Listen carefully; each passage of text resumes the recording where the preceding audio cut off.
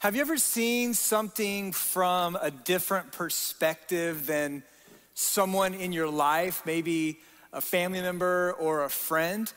If you're married today, the answer is yes.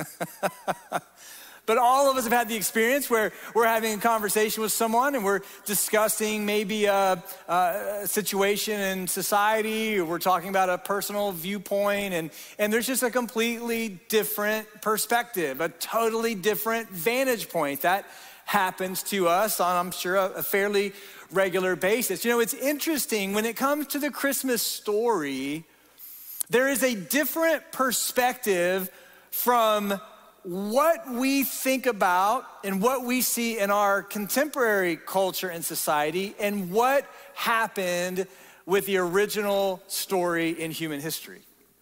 And we're in a teaching series called The Scandal of Christmas because what we're seeing is that the real life Christmas story that's given to us in human history and recorded for us in the pages of the Bible is not the sanitized Christmas story that we're accustomed to getting and thinking about. It was a scandalous one. Last week, we talked about the scandal of Jesus' family and the fact that when the genealogy of Jesus is given to us to show us that Jesus came from Abraham and David, that it's given to us in such a way that it highlights the scandal on Jesus' family tree. We saw that the guy by the name of Matthew, who was a follower of Jesus and later wrote to convince others that Jesus is the Messiah, that when Matthew gave us Jesus' family history, that he goes out of his way to highlight the dysfunction. It's not the kind of Christmas narrative that you would expect. The introduction to Jesus in Matthew's gospel is filled with controversy and scandal. And today we're gonna look at the scandal of Jesus' parents, and specifically with his mother Mary, and what transpired early in her life when she learned about the fact that she would be the mother of Jesus, because the circumstances were unique to say the least. In fact, they were quite scandalous. But you know, the Christmas version that we're accustomed to is in many corners almost like a Caucasian Jesus that's born peacefully and laid in one of those sleep number manger beds, you know, a comfortable manger, and he didn't cry, and he had these parents who seemed to accept everything without any difficulty. But again, the real story is a very different story. It's given to us from an entirely different perspective than what we're accustomed to. And we're looking at the real story, because here's what we find. When we dig into the real story and we contemplate what was actually happening and felt and experienced, it draws us closer to a real God that saves real people and works through real situations to bring about real hope and real change. And that's the significance of really delving into the Christmas story and seeing it for what it is, because today we're going to see this situation with Mary in particular and a relative of hers named Elizabeth, and Elizabeth's husband whose name was Zechariah. We're going to see just a really difficult situation for them. In fact, I'd love for you to see this with me. If you have a copy of God's word, turn with me now to Luke chapter 1. We looked at Matthew last week. This week, I want us to look at the Gospel of Luke. Luke writing with the same purpose, to give us some of this history in an effort to show us about the life and ministry of Jesus. And Luke is found just a couple of books after Matthew there in the New Testament. And Luke gives us some specifics on this conversation between the angel Gabriel that's sent directly from the Lord to two people, to this man named Zechariah, who was married to Elizabeth, and then eventually to Mary. Now let's start with Zechariah. I'll summarize what happens here in the first part of Luke chapter 1 is Gabriel shows up and he appears to Zechariah. Zechariah was a man who was in a priestly role. He had a prominent position in his culture, but his wife Elizabeth was unable to have a son. And as we've seen before in first century Jewish society, for a woman to be unable to have a child, it was cause for shame. It was cause to have decreased standing in society. And therefore, Elizabeth would have been viewed with some measure of contempt. People would have viewed her as literally stricken by God, and they would have seen her as having some kind of sin in her life or some kind of failure that prompted her inability to have a son. And so she's in a really difficult situation, has been for most of her life, because she did not have full standing in her culture, in her society, even though her husband had a significant role. And so they live the majority of their lives this way. They're now into their twilight years when Gabriel appears to Zechariah, and Gabriel says directly from the Lord, Zechariah, your wife Elizabeth is going to have a son. And this son is gonna have a special role, and he's gonna kind of lead the way for another child who's gonna be born after him. And Zechariah doubts significantly what Gabriel says to him. Now he gets this angelic revelation, he's fearful, all the things that accompany being confronted by an angel, okay? And so this is a significant moment, but he's doubtful that this can happen. The reason is his wife is well beyond childbearing years. She's late in life. And Zechariah knows, like there's no normal human possibility for her to conceive and have a child and have a son. And so he doubts Gabriel, and as a result, Gabriel puts him in timeout for 9 months. and Zechariah loses the ability to speak until after the birth of his son.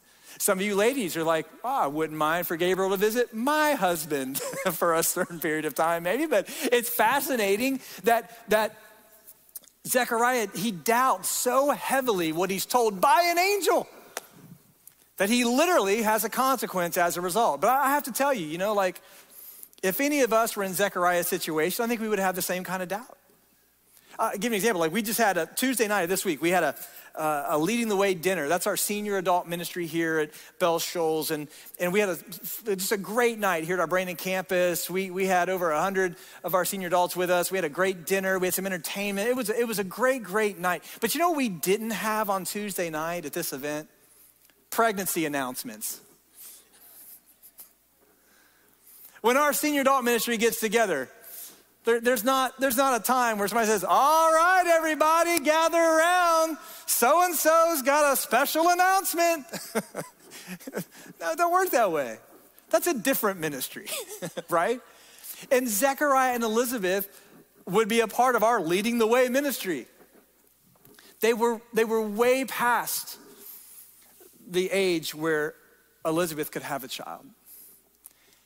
And so Zechariah is like, there's just absolutely no way this can happen. But as we'll see, of course, God's working uniquely and powerfully through this situation. And indeed, Zechariah and Elizabeth get pregnant, and she's gonna have a son.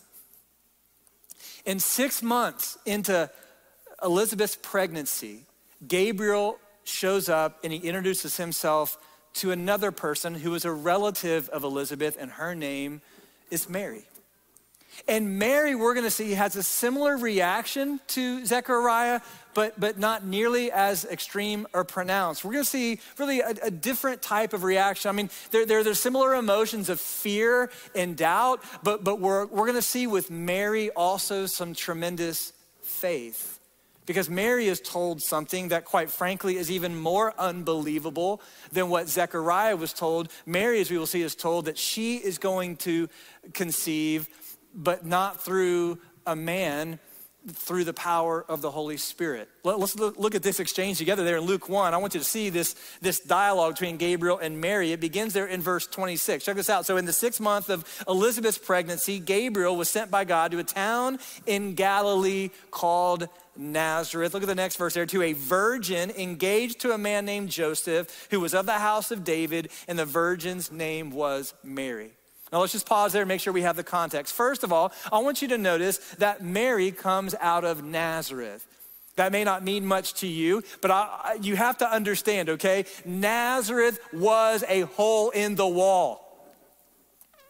Nazareth was not Tampa or New York or Chicago or LA, okay? Nazareth was podunk. And the fact that Gabriel goes to a woman in Nazareth, the fact that the Lord chooses to be the mother of the Messiah, a young girl from Nazareth, is staggering. Because there's nothing special about Nazareth. It was a small little town in Nowheresville, and no one had any regard for anyone that came out of Nazareth. It was just like hillbilly town. You know what I mean? Like it was just a place on the map. And I'm sure some were amazed that Gabriel could even locate it on his Google Maps as he's coming down from heaven to get to Nazareth, to locate Mary. I mean, it's literally a place that no one had regard for. That's significant that Mary was chosen as somebody that came out of Nazareth. But then you also see that she is a virgin engaged to a man named Joseph. Now, Joseph is in the lineage of David. We saw last week why that's so important, because the Messiah would come from Abraham and David's family line. And notice that Joseph, as a part of this story, is also from the line of Abraham and David, but Mary is the woman to whom he's engaged. And she's a virgin, because at this time in Jewish history, the engagement period was a significant stage in a young couple's lives. You see, they saw engagement more like what we would see in terms of a marriage, okay? It wasn't a marriage yet, but that engagement period was more than just like what we have in our society where you give somebody a ring and you're committed, so to speak, but you know, if you get doubts and something goes wrong, you can still break it off and it's okay kind of thing. No. The engagement period here for Mary and Joseph was such that they were essentially married, but they had not yet consummated their marriage physically, and they were not yet living together. That was like the last step of the process, if you will. But Mary would have been planning the wedding. She would have had caterers lined up. You know, like she had her wedding party chosen. She was shopping for a dress, and she was tethered to Joseph in a significant fashion. The engagement was a really, really, really big deal. They were regarded essentially as married, but their marriage was not yet consummated. That's what's highlighted here. Gabriel goes to this young girl, probably in her teenage years, mid to late teenage years, relatively young, most likely, we don't know for sure, in a town called Nazareth that was nowhere. And Mary receives this revelation from Gabriel. Now look what he says there in verse 28. He says to her, "Greetings, favored woman, the Lord is with you." Now that's going to be important given what comes next. He starts with, hey, you're favored. This is a good thing. I'm not here to kill you. I'm not here to threaten you or intimidate you. Listen, remember, when human beings come in contact with angels, okay, these are not beings that play harps and have wings and just show up at Valentine's Day. All right? Like, they were frightening, fearful. As a human being, every human being ever confronted by an angel, there's a sense of awe and a contrasting of purity and holiness with the frailty and the faults of humanity. And so notice Gabriel starts with, hey, greetings, you're favored, the Lord is with you. But look at verse 29, but she's deeply troubled by this statement, wondering what kind of greeting this could be. Again, Mary was a human being just like we are, right? I mean, this angel reveals to her and says, hey, greetings, favored one, the Lord is with you. And like just the normal shock and awe. And then what he says, and she's just taken back by it. She's troubled. What does this mean?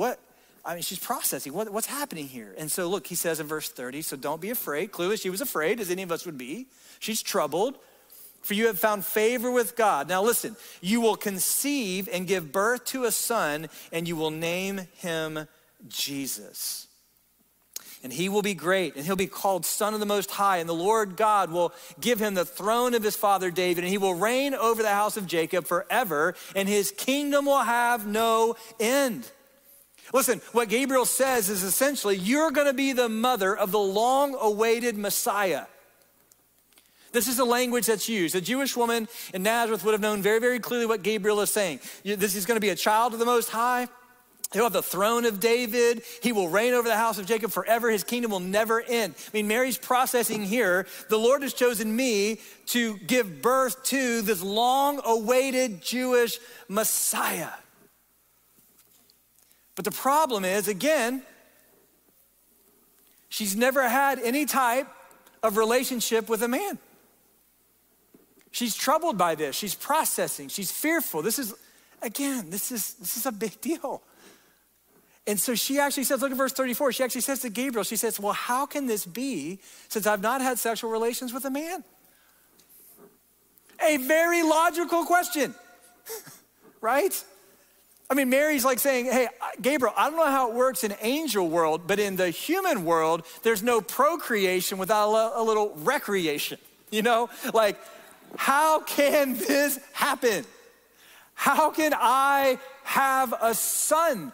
I'm engaged, but not yet married. And no doubt she's processing, listen to me, she's processing this dichotomy of, okay, I'm favored, but I want to be asked to carry a son with God, the Holy Spirit, as the father, not Joseph. I'm blessed by God, but I'm going to walk around pregnant, noticeably pregnant, telling people, oh, no, it's not Joseph, it's the Holy Spirit. Listen, she's planning the wedding, finalizing the dress and the caterer and all that I said, and now she's gonna be walking around pregnant. And you know what else she's processing now is, will Joseph divorce me? Will my parents disown me? Will my friends abandon me? Will my society reject me? Again, get the sanitized version of this out of your head and put yourself in Mary's situation for a minute. It's no wonder she has fear. It's no wonder that she's struggling here. It's no wonder she's clarifying with Gabriel. Listen, I don't know how this is gonna happen. I've never been with Joseph. She's no doubt processing the implications of this. A woman engaged, not yet married, walking around pregnant, telling people, no, Joseph has done nothing inappropriate. Well, then who has? Nobody. Well, then how'd you get pregnant? Now we're back to the Holy Spirit. Do you see the problem here? Do you see the scandal here? I mean, you can see and sense in Mary, like, her mind turning, and she's asking good questions, and she's not asking with any, we're gonna see this, she's not asking with any kind of bitterness, she's not asking with any kind of hostility, she's just processing what's going to be potentially the most significant scandal in Nazareth. No doubt she's picturing, I mean, people are gonna be going through Publix right there in Nazareth, and they're gonna be at the checkout, and there's right there on Life magazine or whatever, on the Nazarene Enquirer, okay? There it is, Mary pregnant and Joseph perplexed, right? Can't you just see the tabloids, right? She's processing all this. This is crazy. And she's asking Gabriel, how can this happen? Now look at verse 35. And the angel said to her, the Holy Spirit will come upon you, and the power of the Most High will overshadow you. In other words, this is going to be a miracle. The Lord is going to do this, and he says the Holy One to be born will be called the Son of God. And then he says this, consider your relative Elizabeth. Even she has conceived a son in her old age, and this is the 6th month for her who was called childless. And then this is what he says, I love this, verse 37, for nothing will be impossible with God. No, it's possible. And some of you might be like, how is that possible? Well, listen, you gotta go big picture here. Listen, we have a God who created everything in this universe out of nothing. There's nothing too difficult for him. When you create everything literally out of nothing, what he's now doing in Elizabeth and Mary is supremely possible. Parting the Red Sea for the children of Israel so that they walk across on dry ground, entirely possible. Having a fourth in the fiery furnace with the 3 Hebrew children, entirely possible. Closing the mouths of the lions for Daniel, entirely possible. Listen to me, when you have a God who created the world and all that is in it from nothing, who sustains this universe by the power of his hand, when you have this great and mighty and awesome God, there is nothing too difficult for him. Nothing. That's what Gabriel's saying. Listen, go to your relative Elizabeth. You will find when you see her, she's 6 months pregnant also. There's no explanation for that other than we have a God who is able to do all that he chooses to do. And so you have this dynamic where Elizabeth is an encouragement to Mary, and Mary then an encouragement to Elizabeth, just a reminder that yes, we can and we must believe in this God who will accomplish these miracles through his power and his might.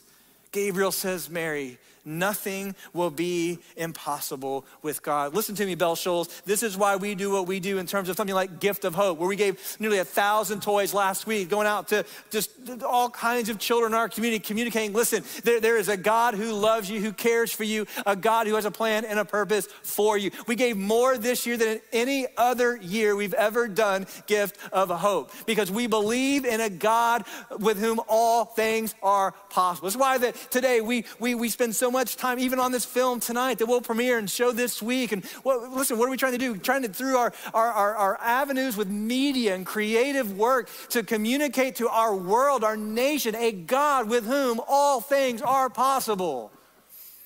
You see the powerful story this week of a family that experienced the depths of tragedy and heartache and hurt, but also the power of a God who brings hope and healing. We believe in a God through whom all things are possible. We serve that God today. We worship that God today. We treasure that God today. You see, this is Gabriel's message to Mary. Now, this is clearly unique for Elizabeth and Mary, but yet nonetheless, it's a reminder to us that our God is in the business of accomplishing that which only he can do. And even today, he's changing people's lives. You see, this is such a great message. And Mary, check out how it is here, verse 38. Last verse we'll look at today. I just look at her response. She says, I am the Lord's servant, and may it be done to me according to your word. Wow.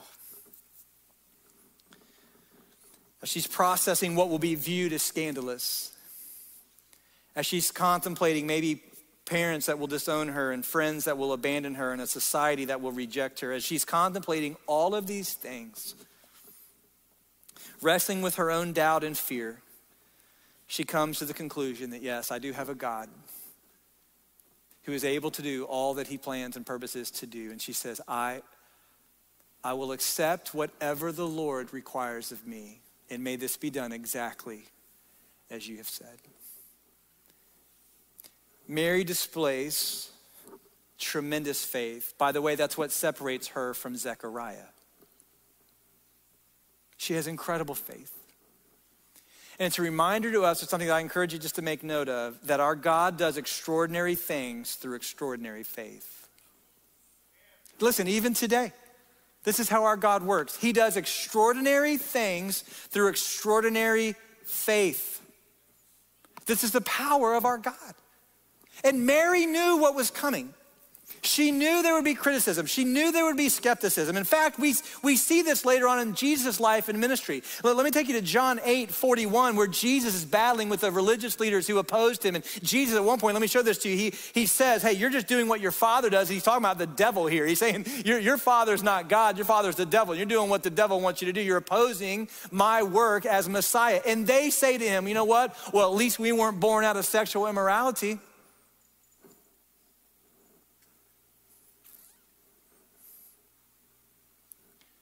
That is a stunning statement.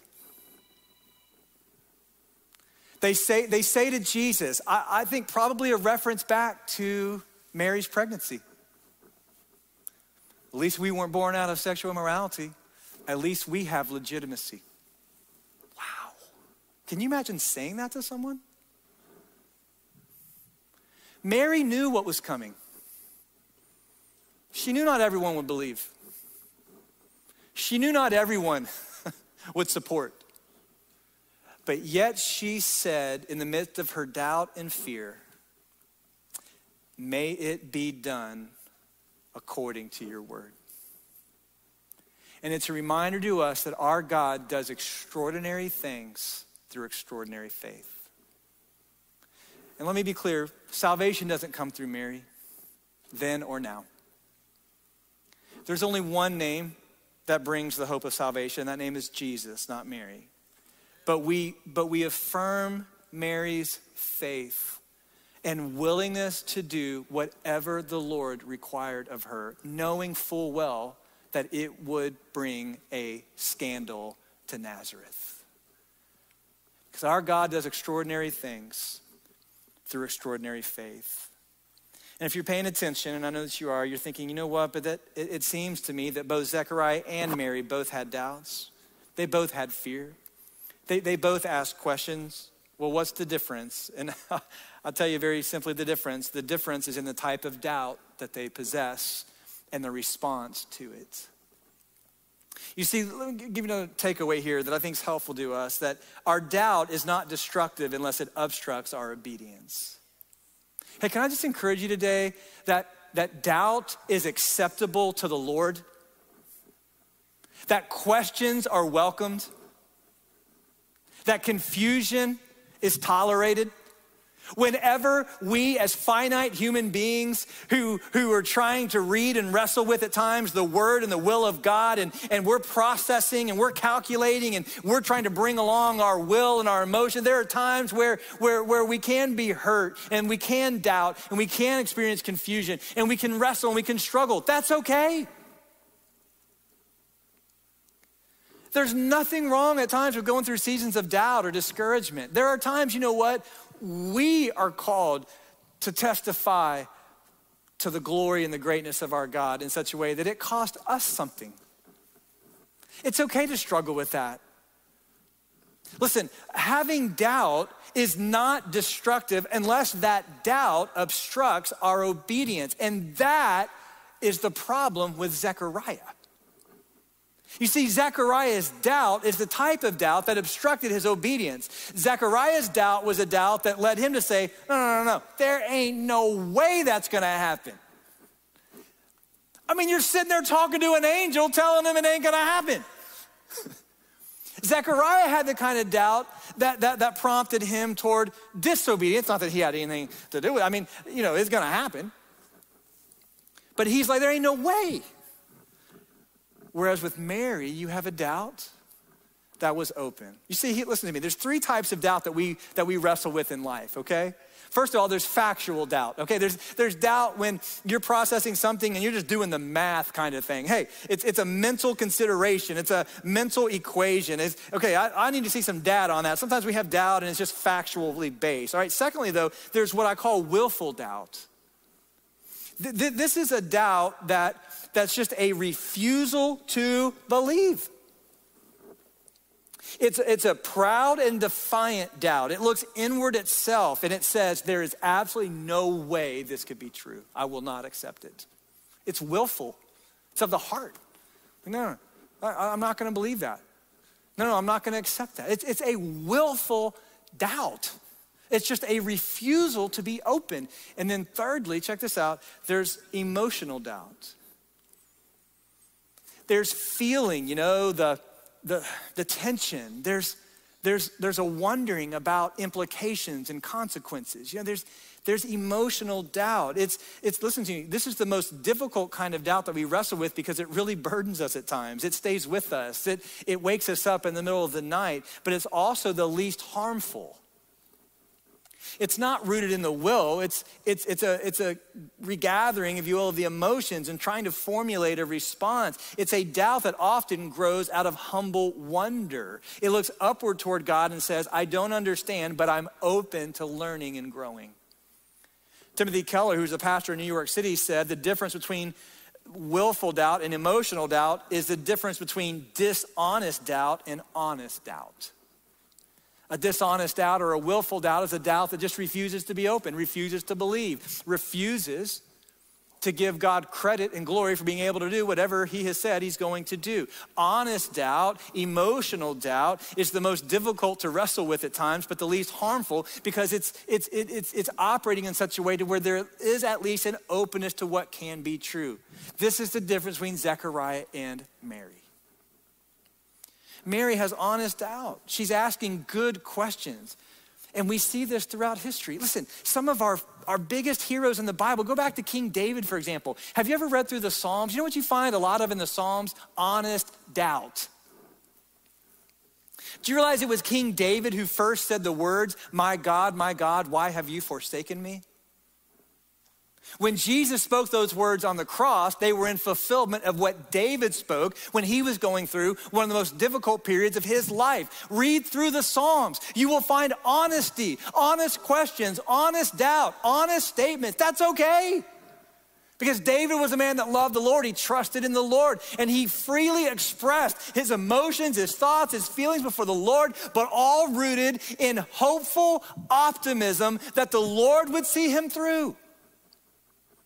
See, that's not the kind of doubt Zechariah has. Zechariah has a willful doubt. Hey, ain't never gonna happen. You know how old my wife is? You know how old I am? Hey, ain't never gonna happen. The Lord says through Gabriel, all right, how about you just shut up for 9 months? How about you stop talking? Zap, he stopped talking. Something tells me at some point in time, he came to believe. Mary is contemplating the consequences of a pregnancy that will be viewed as scandal. She's asking good questions in hopes to better understand. But the whole time, she's open to whatever the Lord wants. She's open to learning. She's open to growing. She's open to accepting. And you know, we live in a time, I mean, I don't know about you, but I'm looking forward to 2020 just being over. Aren't you? I mean, it's been a year. We live in a time with a lot of anxiety. There's a lot of hopelessness. There's a lot of frustration, just exasperation. Just say, can we just kind of tie a bow on this year and let's just get to 2021? Surely 2021 is going to be better. We're all thinking, you know? And there are times, man, we struggle with that. Maybe you're going through a season right now where you're frustrated, you're discouraged, and maybe you're coming to God's word and God's will, and you're like, man, I know God's told me this. I know God's, he's given me some parameters here for my life, my marriage, my finances, how I live, how I give, how I serve. You're struggling with doubt. Maybe you've got fear, maybe you've got anxiety, and you think, oh, I don't know, I don't want to tell the Lord that. Well, first of all, he already knows. Secondly, you won't be the first who's ever carried doubt or fear. You won't be the first person to ever struggle in a season where your health's compromised. You won't be the first person who's ever struggled when you feel like the Lord's distant from you. You won't be the first person to ever wrestle with doubt and fear. May I just give you some assurance today. It's okay to have doubt. Just make sure it's an honest doubt. Make sure it's a doubt where, you know what, you're still upward looking and upward focused, like, God, I don't see it. I'm struggling here, and I'm honest with you to say that I'm struggling. But I also believe that you have a plan and you have a purpose for me. And God, I believe, even though I don't see the path forward now, that I will see it at some point in the future. That's the faith that Mary had. How does God work? He does extraordinary things through extraordinary faith. And God works even through seasons of doubt and discouragement, seasons of suffering, seasons of hardship. God's always at work, and he's always at work through the exercising of our faith. And the scandal of Christmas reminds us, listen, this situation with Mary and Zechariah and Elizabeth and Joseph, this all reminds us that God is working even through our dysfunction and our difficulties. He's working. And today I want to encourage you to stay faithful and stay strong and to keep looking forward in faith, because God is working, God is moving, and God is always faithful to do what he's promised to do. He's never one time gone back on a promise. He's always faithful to what he's told us he's going to do, and he's always going to work in your life, listen to me very, very carefully, to increase and encourage your faith and mine. Let me give you one final takeaway. It's so strategic and important. Listen, it's this. God will never work in your life apart from faith. Never. He will never work in your life apart from faith. And this Christmas story, the real life Christmas story, reminds us of this, that our God is always working, even through doubt, even through discouragement, even through fear, even through suffering, even through hardship, even through exasperation. Our God is always working to grow our faith, because Hebrews 11:6 tells us that without faith, it is impossible to please God, since the one who draws near to him must believe that he exists and he rewards those who seek him. You cannot please your Father without faith. And Mary gives us such a beautiful example of the fact that even in seasons of doubt, there is a faith that rises that God uses. And that is true for you and me. Listen, some of you are students here today. You're in high school and you're looking toward your future. And you know what? Once I get to college, I can get out on my own. I think things are going to be better. Because right now you're stressed. You're like, man, what am I going to do after high school? You're trying to choose a school or a career, and you're worried about making new friends. And you think, man, once I get to school, it's going to be good. And then some of you are in college right now.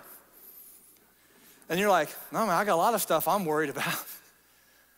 I got to figure out what I'm gonna do. I'm gonna nail down this career, and then I gotta get a job somewhere, and then maybe you're dating somebody, you're thinking about who you're gonna marry, and will my mom and dad like them, and will his or her parents like me? And you're like, man, I'll tell you what, once I get out of college and I get married and I get settled, then my life will be easy. Because marriage, as we know, brings nothing but ease and the absence of problems, right? That's what you think.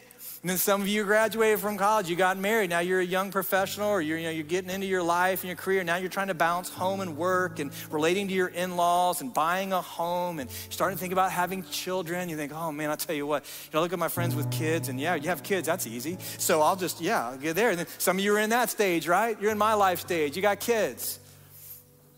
And now you're worried about saving for college and weddings. I tell people I have 2 boys and 2 weddings. You're worried about adjusting to an empty nest. I think about that. Man, what am I gonna do? I'm just a few years away from not having any of my kids in my house. And maybe job changes you've navigated or navigating now. And you start dealing with an aging mind and body. Man, you wake up one day, let me tell you what's coming, all of you students and young professionals. Let me tell you what's coming one day. You're gonna be like, I'm gonna read my Bible today.